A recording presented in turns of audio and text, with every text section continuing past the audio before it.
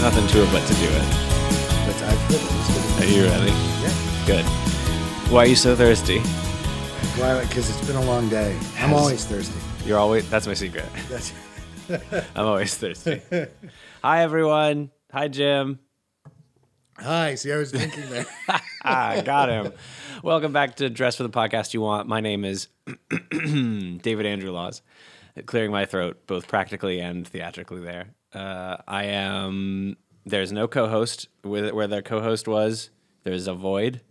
Well, now that's very sad. I mean, it's fine. We're still waiting to get the analytics on who prefers which co-host, or if they prefer no co-host, or if they just want it all to stop. Well, I hope I don't skew any of those results in anyone's favor. I hope you do. I hope you skew them in my favor. And with me is my guest, Jim Carroll.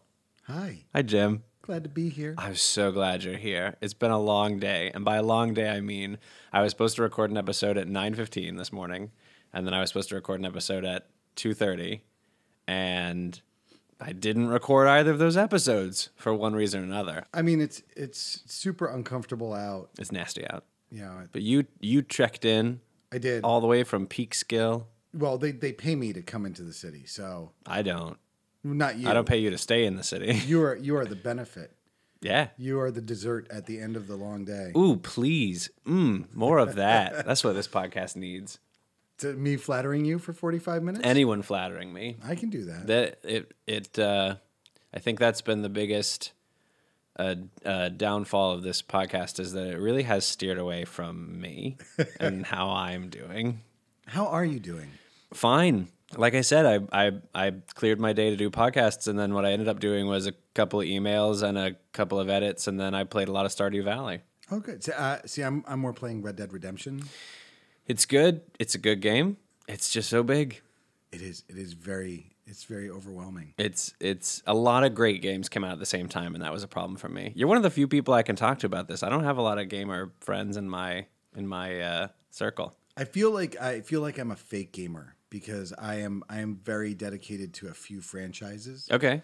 And then in the larger That doesn't make you a fake scope- gamer. It just makes you a fanboy, right? I mean, a little. Like I don't find myself. I don't really explore games just to explore them. Mm-hmm. Like I'm much more attracted to the property in that fanboy sort of way. But Fallout, Red Dead Redemption, Love them. I didn't play first person shooters until after I had children, and then I really started to like Call of Duty until I hated Call of Duty. Oh, Because as a parent, it's a bad example. I can't. Well, no, not. I mean, as a parent, it's not like I'm sitting them down and saying, "All right, Watch Daddy pwn some noobs. exactly." Which I mean, to be fair, I did. But it was more that I can play for 10 minutes and then I can put the controller down and attend to the child if they need attending to, rather than Which something they like so which frequently they do. always do. Rather than something like Skyrim or something story based or RPG based, where they, as they do now, they always leave you with one more mission. Mm-hmm. The mission ends by starting another mission, and you sort of get into that one more turn mentality. Well, and that's my problem with any RPG, is that I love RPGs and then I go away from them and I come back to them and I'm like, wait, who am I? What am I? Why? What are my morals? What are my goals? What am I doing? So I've been off Red Dead for a couple of weeks now, and I'm too late to go back. It feels like the clause release, the hold of it there, because there are times when I'm like, I do nothing but dream that game, and then if I go away for it for a few days, I feel its hold lessen. Well, and it feels like how I'm sure it must feel for that character if you granted the video game character sentience, that they wake up after 2 weeks and go, wait, where was I? What the fuck? I always love thinking about video game characters that way, imagining that like when I push the wrong button, they're like, why did I just punch that guy? I was trying to say hi to him. Which I did so much in Red Dead. Too many buttons. That's the first problem in Red Dead. Too many buttons. Too many buttons, too many details. I've already talked about how that frustrated me. We can talk about it off the air. I'm wondering how alienating this is. I know it's not alienating for our editor, Alan, who Well, good. We can give him something to listen to. also a big fan of Red Dead Redemption. But that was the problem for me, was that Red Dead came out and the Spyro the Dragon remake came out. I'm a big fan of those games. And the Spider-Man game was pumping out DLC, and I got overwhelmed. And then I got a Nintendo Switch for Christmas, and that was a bad idea. Oh yeah. I mean, it's everything that pulls your attention. Yeah. Because it's so much easier. It's so I could work on this, but instead I can. It's easy to redirect that energy into finishing that level, or getting that one power up, or finding all 20 dinosaur fossils. There are some people who can operate with like, I need to get my work done so that then I can allow myself to play a video game. And I've just never been, I've always been, I should play my video game now, get it out of my system, and then I'll be ready to work. And that doesn't work. I mean, I find I operate that way in life in general. Is that I will become drawn in and enveloped by whatever it is I'm doing, to where I have to finish it. Did you, or do you now? I'll use my I statements. When I was a kid, I wouldn't be able to eat the next thing on my plate until I had finished that thing. Did you do that? Oh, absolutely. It's mashed potato time. Then it's corn time. Then it's steak time. Yeah, it's not. And now I don't. Now I definitely can mix and match a little bit, but. I had a cousin who used to just mix everything together. Oh no, that's monstrous. Yes. What exactly. is that? It hurt me. Might as well just put it in a blender. I think they would have. And when I brought this up, because it hurt me to watch this, and I said, why? And she said, well, that's how it all ends up in your stomach anyway. She's not wrong. Yeah, but she's not wrong. It doesn't make her not a monster. She's just not wrong. She's not wrong, but it's how it gets there. It's not the destination; it's the journey. That's true. That's true. This we know. Yeah, we digress. I have to ask you a very important question. Do you, Jim, consider yourself a successful person? Look at that face. I wish I could have captured that face. No, but and at the risk of spoiling your podcast, I don't know how important success is, or by what metric we're measuring success. What's that going to spoil? That's not going to spoil anything. Well, I don't want to be say that success isn't important when it's. The podcast is about success. The podcast is not about the fact that success is the most important thing in the world. I mean, I try to put myself to the side of that sort of metric. I mean, Okay. maybe that's just a way of me, denying, not having to think about it, shielding myself from not being successful. So you don't consider yourself a successful person because it's not something that you consider, not because you consider yourself unsuccessful, but because it's not a metric by which you measure your growth. I mean, more than that, I don't think it's a metric I would ever want to measure myself by. Okay, why? Who fed you this? Well, it's. I mean, how are we? First of all, you have to define success. Let's do it. You and me, right here. Well, this is it. It's a personal thing. Success is going to be. You're either going to say, "Well, I've achieved this position. I've reached this level in my career, or I've made this much money, or I've written this. I've made this artistic goal." Mm-hmm. But if you achieve that, if you become a published writer, does that give your work more worth than somebody who is unpublished but has worked just as hard? Is the goal, if the goal is just to complete the novel, does that give you you've achieved that goal, but is that successful? Is it a good novel by your standards? I think once you start to attach qualifications to your goals, Like, you know, Goals is an interesting word that I feel like comes up sometimes and doesn't come up other times in this conversation because, or maybe like the concept of it comes up without the word coming up, right? So, which is more quote unquote important? A book that gets finished and published and is bad versus a book that gets finished and not published and is amazing. It depends on your goal. If your goal was to get published, then the first one. If your goal was to write a book, probably the second one. Or both, because both are a book got written. right. And that's what I'm saying is that both, I don't know if either person should be defining their success by I've gotten published or I've finished this, what do I do with this thing? Uh-huh. I think it's more just the process. It's acknowledge. I hesitate to go into the Marie Kondo line. Why is she so hot right She's now? Vic made me watch every What single happened? episode. I knew about her. We all knew about, right? She's been a thing. She's been a thing. She has. Did she just And get a Netflix she series got or a something? Netflix I didn't series. know that. That's All right. right. And What's it called? I think it's literally like The Marie Kondo Tidying story. with Marie Kondo. Well, she goes. It's sort of like a reality TV show, right? She shows up at a person's house, and they live a messy life, and she helps them tidy. And the most realistic part is that it takes like 50 days for them to go through their house. Whoa. And touch everything. But Someone gave me a bracelet like 3 years ago because they were touching stuff to see if it made them feel joy or not. I know about Marie Kondo.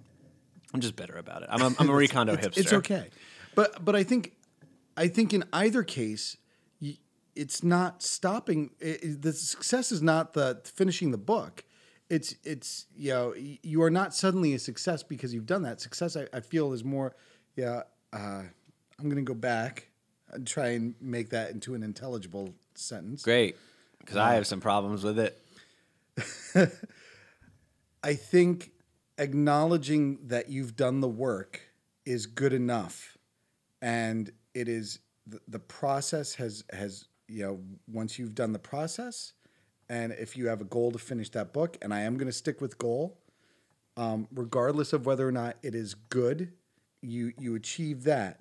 If it is published, great, but I don't think that's important. I think that the important thing is you've done it. And now you can choose to do something else. What if you hated the process? I mean, What if you were in a play and the rehearsal process was just the worst? It's just you have to acknowledge that there are going to be ups and downs. I don't think that makes you a failure. I think if you were in a play and you hate the rehearsal process and the final product that when it goes up is not something that you are proud of. I don't think that makes you a failure. I don't think that makes you a bad actor. I think that was a play that your process did not work in, and you have to acknowledge it. I wonder if I consider failure to be the opposite of success within the confines of this podcast. I don't. That's not something I've ever thought about. I guess I hesitate to. I think when you say you're a success, it's. Well, and that's a totally different verbiage. Yeah. Right? Someone is a success versus I am successful. I think when you're saying I am successful, you're taking on an extra weight because you've tagged yourself in this way. I feel once you've said I am successful, then you open yourself up to not being successful.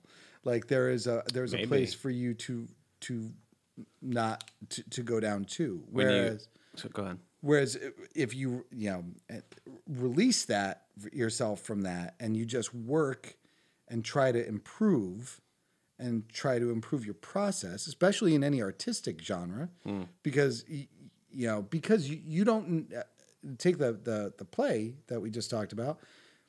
You can go from being an amazing actor in one production to going into a new show and not having sucking balls. Yeah, well, I mean, I wasn't going to put it like that, but That's what we call it in the biz. You should know that. You're at Equity now. Look, I did you not get the vocab book? I still have to leaf through it. There's All right, that's fine. some sections. Oh shit! I was gonna say something very either clever or pithy. Ah, damn, it's gone now. But you went for the dick joke. Damn it! So What was I gonna say about a success, about a failure, about oh? You said tag yourself with that, and that made me leap back to video games for a moment. And I thought of that as a very interesting concept: is what if psychologically you took successful as a tag instead of a goal or a want or a need or a desire, and said like in the category of people. Tall, has glasses, successful. possible. Well, yeah, I think you know what it is. It feels like you're dealing. If you are successful, then you're talking about things that are in the past, right? It's. I don't know if you can be presently successful because I am you presently successful. you've achieved something in the past Oh, where interesting. you have considered yourself successful. Yeah. But that is you're completely negating that everything going forward. Yeah. And that's why I say it's only giving yourself a platform for you to one day say I was successful and now I'm not. Well, then what's the fucking point, Jim?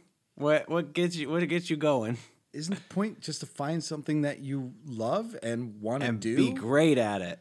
I don't know if you have to be great at it. Find something that you love. If you look, when I graduated from college and I was like, I'm going to be an actor, la la la, and I'm Right. going to Quick go background: Jim's an actor, works at Playbill as the director of ad operations. and is a father of 3. 3, yes. Great. That's all. I just wanted to clear that up real quick. But when I graduated and I was like, I'm going to be an actor and I'm going to make money and I'm going to get my equity card. And that was in 1997. I just got my equity card 2 months ago. And In 2018, 18. technically. So that's 20 years of not, by the metric of what we're saying, by a metric, By a metric. was I not successful for 20 years? Or, If that was your goal, if that was your outset goal, was to become an equity actor. right. But if you, release yourself from that, and I got cast, I did work. I worked on some things that I'm super proud of. I got a chance. I worked with great actors. I worked with great directors who themselves went on to professional careers. And I don't think that there is work that I would take back. I don't think there was in that process when I couldn't devote my career, when I couldn't devote vocationally to acting because I had small children and I needed to go out and feed them and take care of them. Makes you sound like a hunter-gatherer. I mean, that's more Vic. I'm definitely more she would bring home the kill and I would skin it. Oh, fair enough. But the artistic work was still important to me because that helped. That was what I wanted to do. Even avocationally, it made me feel better. It made me feel whole. It was an outlet for me to work through things. And but if you go back to my original goal, if you go back to when I was like, I'm going to be an equity actor and make money, that if I had held myself to that standard, then I was working and rehearsing a show that I wasn't getting paid for, just getting paid for a little bit of money was wasting my time. I love picking fights. I don't mean to pick a fight, but please, I pick just fights. do, right? Can't we just think of all of that 20-year span as the journey that brought you to the completion of this one specific goal? Maybe. You can't. I mean, you can. Because even the times that, right, so every show that you do that gets you equity points, that's a very direct correlation to the goal, right? This is a thing that is a step that leads me to the goal. And every point in between is like, it's something Megan keeps reminding me about is like, sure, playing video games isn't like helping me do a thing, but it's helping me like breathe and take time for myself and not die before I can complete my goals. Sure, and there's a whole side conversation on because I feel video games are the same way, but What do you mean? it's a pause. Yeah. It's sort of like It's an inhale. it is my spa day. Yeah, yeah, there you go. But I think at a certain point when I had kids and I had a job, and I said I have to go. I can't not make money. I couldn't pursue acting Exactly. as a career. I still needed that outlet, and I see. needed to. So the goal of becoming a professional was not realistic at that point. And honestly, I feel my path to my equity card is a bit of a fluke, and it was something I hate. I hate the whole idea of, you fall in love when you stop looking for it, like that whole. But it does though, huh? But but it does though. The way that I got there was because there was just an opportunity, and I thought it would be fun to pursue, and it would be great to work on if I got it. I had no expectation of it going there, because at that point, my process is get cast in the show, do the best job that you can. When that show is over, thank it for its time. Go Add it to the resume, time. move Yeah, on. find the time to do something else. Yeah. I love Strike. I love Strike. Oh, why? Cathartic. Yeah, that catharsis of just release. It's releasing everything. You don't have to worry about it. It's done. All right. That Well, show's let's talk over. about your babies. So yeah, I guess you could say I've been a successful father. Was that a goal? I've always wanted to be a parent. I remember talking to always Vic, wanted and it was children. very much not, and that very much surprised me. But it was for you. It was for me. Yeah. Vic never saw herself as a parent, and I always saw myself as a parent. Yeah. How did you do it? Not Well, where do babies come from? a man and a woman. When did you okay, I guess the question is, did you consciously have to go, I want a baby, and that's going to make me have to stop or start doing other things, but I want to have a baby? I'll tell you the story is this.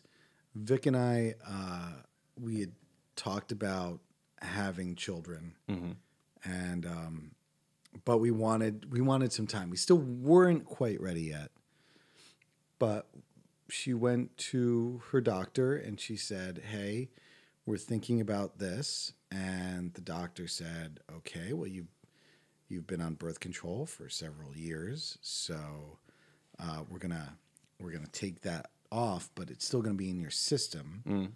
So don't expect anything for a few months," because we were like, we'll try. This is May of 2001, and we were thinking, we'll give it. Maybe around this time next year is when we're really looking at trying. Mm-hmm.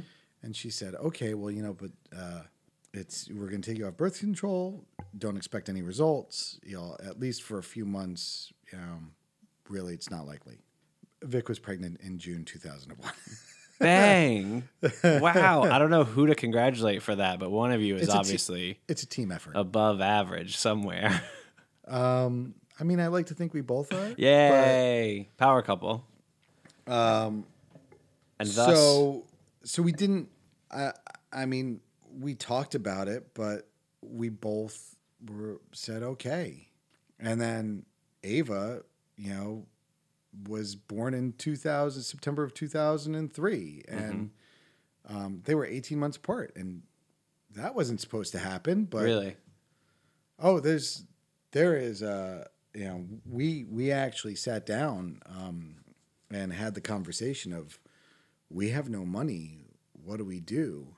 And I said, I was home with Maddie. I was taking care of Maddie, and I had gotten, I was home all day, and I started watching Jeopardy every day. And this was like April of 2002. And they said, if you'd like to be a contestant, apply here. And June of 2001, they said, if you want to come and audition for Jeopardy, show up at the Waldorf Astoria. And I did, and I passed the test. And they said, "Great, if you're in the pool, and if we decide if your name is called, it will be between September. We film between September and April, so We'll call you August through March." And it was that December was when we found out that Vic was pregnant again, and I said, "It'll be okay. Jeopardy's going to call me up.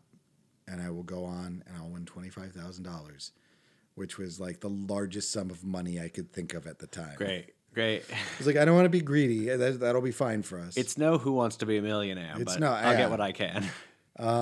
And Jeopardy called us up the last week of March. Oh. And they said, hey, do you want to come out and... Where does it... I didn't realize it auditioned in Astoria. The Waldorf Astoria. What's that even mean? It's the hotel, the fancy hotel. Where is it? Not in Astoria, I'm guessing by the fact that you just corrected me.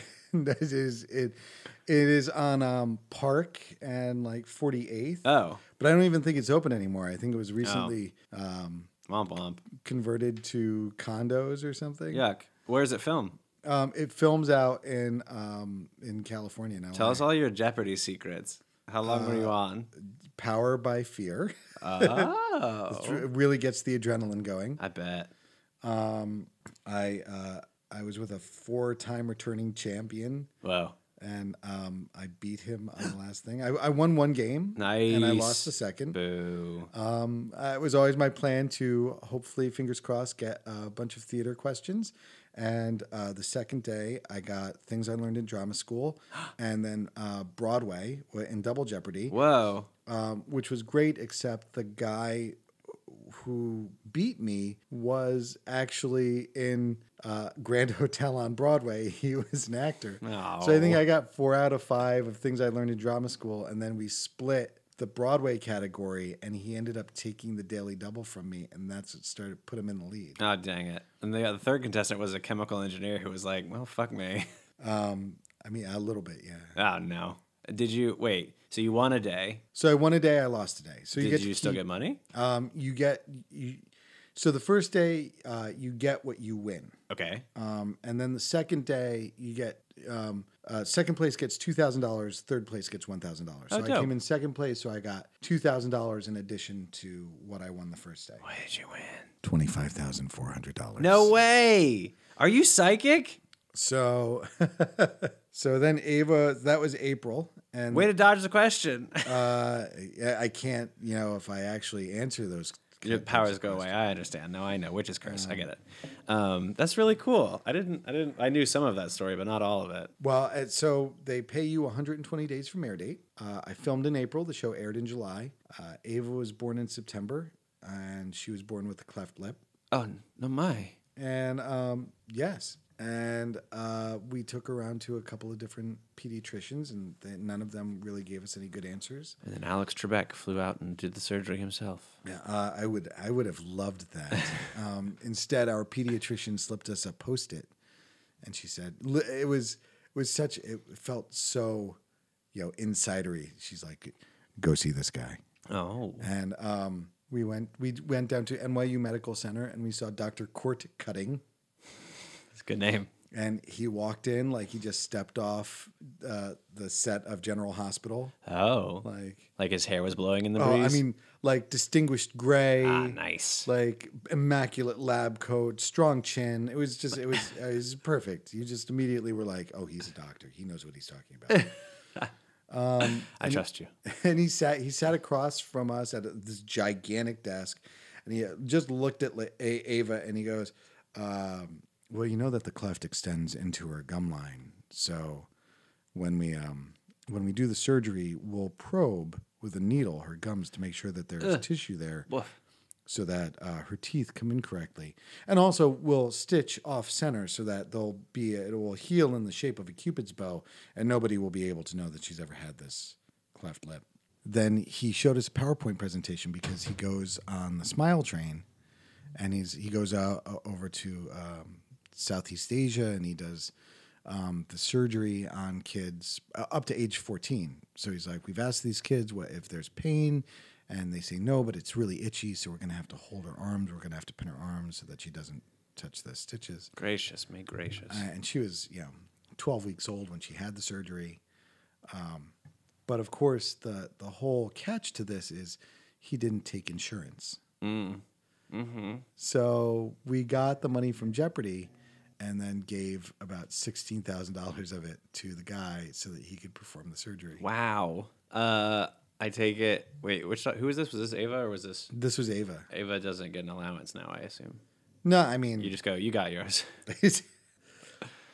we try not to hold it against her. Fair enough. That's very good of you. Well, I guess Mr. Philosophical debate about the values of the basis of this podcast. What's your advice? My advice is you find something that you love. You find something that you want. And then you find time in your life to pursue it. And if it no longer gives you joy, thank it. Pulls and off his say mask. Goodbye. I've been Ricardo this whole time. Jim, you have phenomenal canines. Anyone ever told you that? Yes. Why? I'm part wolf. That's not true. Don't lie to me. Who told you that? Was it Vic? No, I mean, Comes up? it comes up from time to time. Cool. It's I have told my children that they are part werewolf. Oh, Yeah. healthy. It's I bet important. Finn's excited about that. Finn is super. All of them were excited for it. Oh, okay. Who doesn't want to know that they, How was that blood moon for y'all? oh, it's Did crazy. you see it? I did. Well, I'll tell you, I looked up and I saw, I was like 10:30. I was like, here's when the eclipse starts. And I'll be back in an hour to check on it. 7 hours later when I woke up. Oh, no. I bet it was great.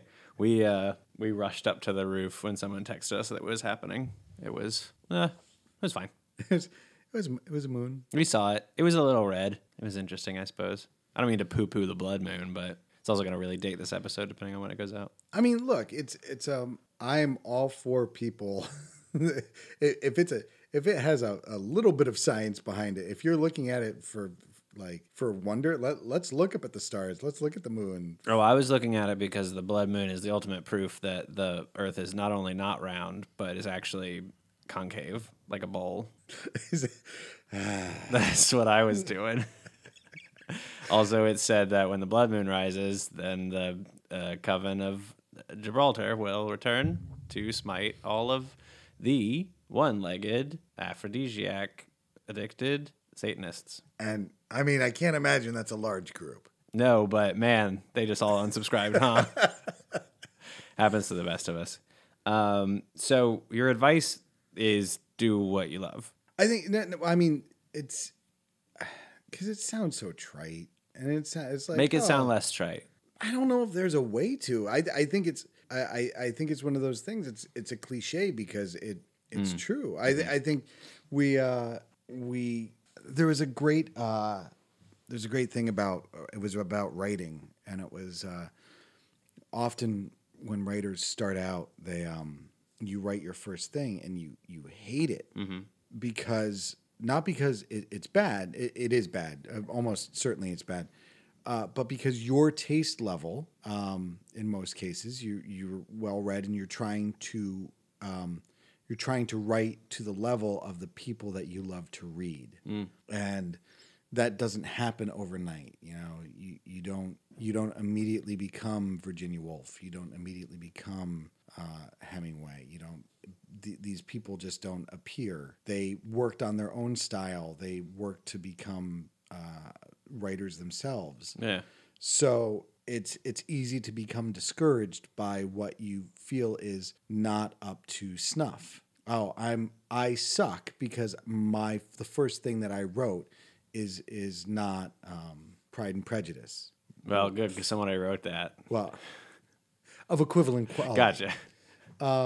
I think it's, and I think this is true in most in most art forms. I think theater is actually is off to the side because I think it's very hard to track your own process. I think actors starting out, I think it's a Dunning-Kruger effect. I think they,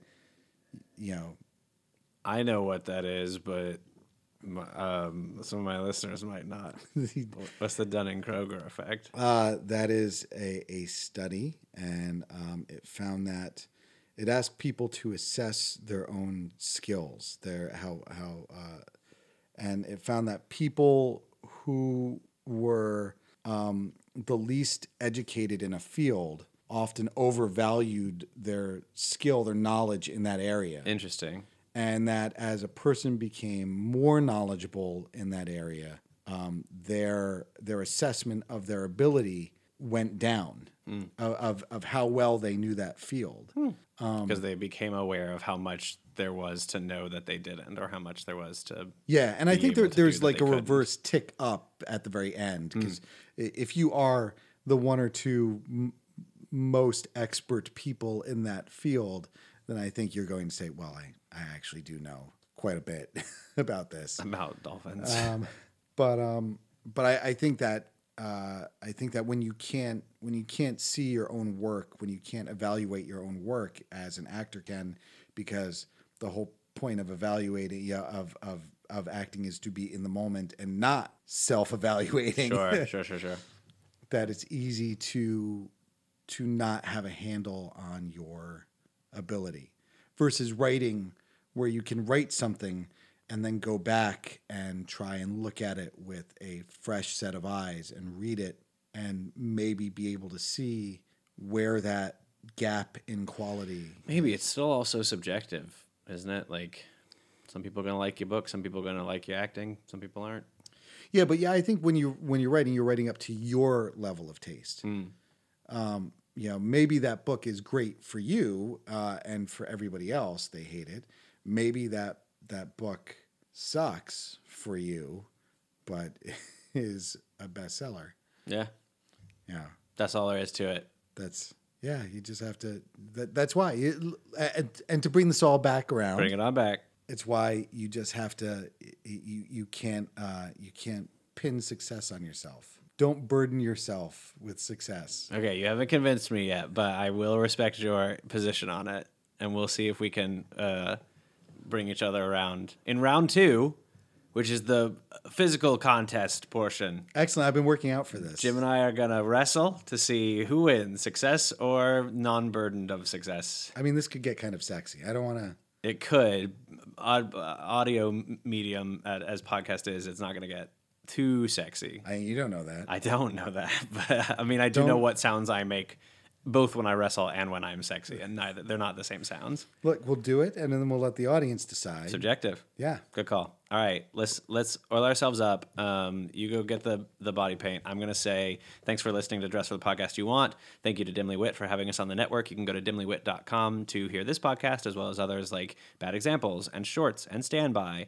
And you can go to Facebook and Instagram and Twitter and check out all of the stuff that Dress for the Podcast has going on. Jim, is there anything you want to plug? You have a Twitter. No, I don't even use. I can't. I've never figured out Twitter. What do you mean you have one? I have one, and every time I write something, again, it's not up to my level of quality. I think it's great. I hate my tweets. Oh, I hate the medium. Well, what do you want people to know then? Do you have a website? No. Jim's an enigma. I like being me. Go watch some reruns of Jeopardy from 2003. 3. Yeah. You can go to J-Archive. That's the Jeopardy archive. Great. And you can see both the game that I won and the game that I lost. I'm gonna link to that for sure. That's all right. Great. Good companion piece. All right.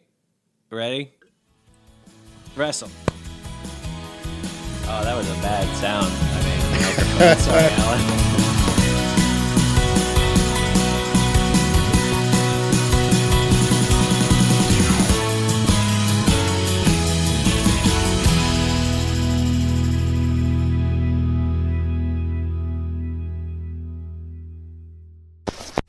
Hosted on dimlywit.com.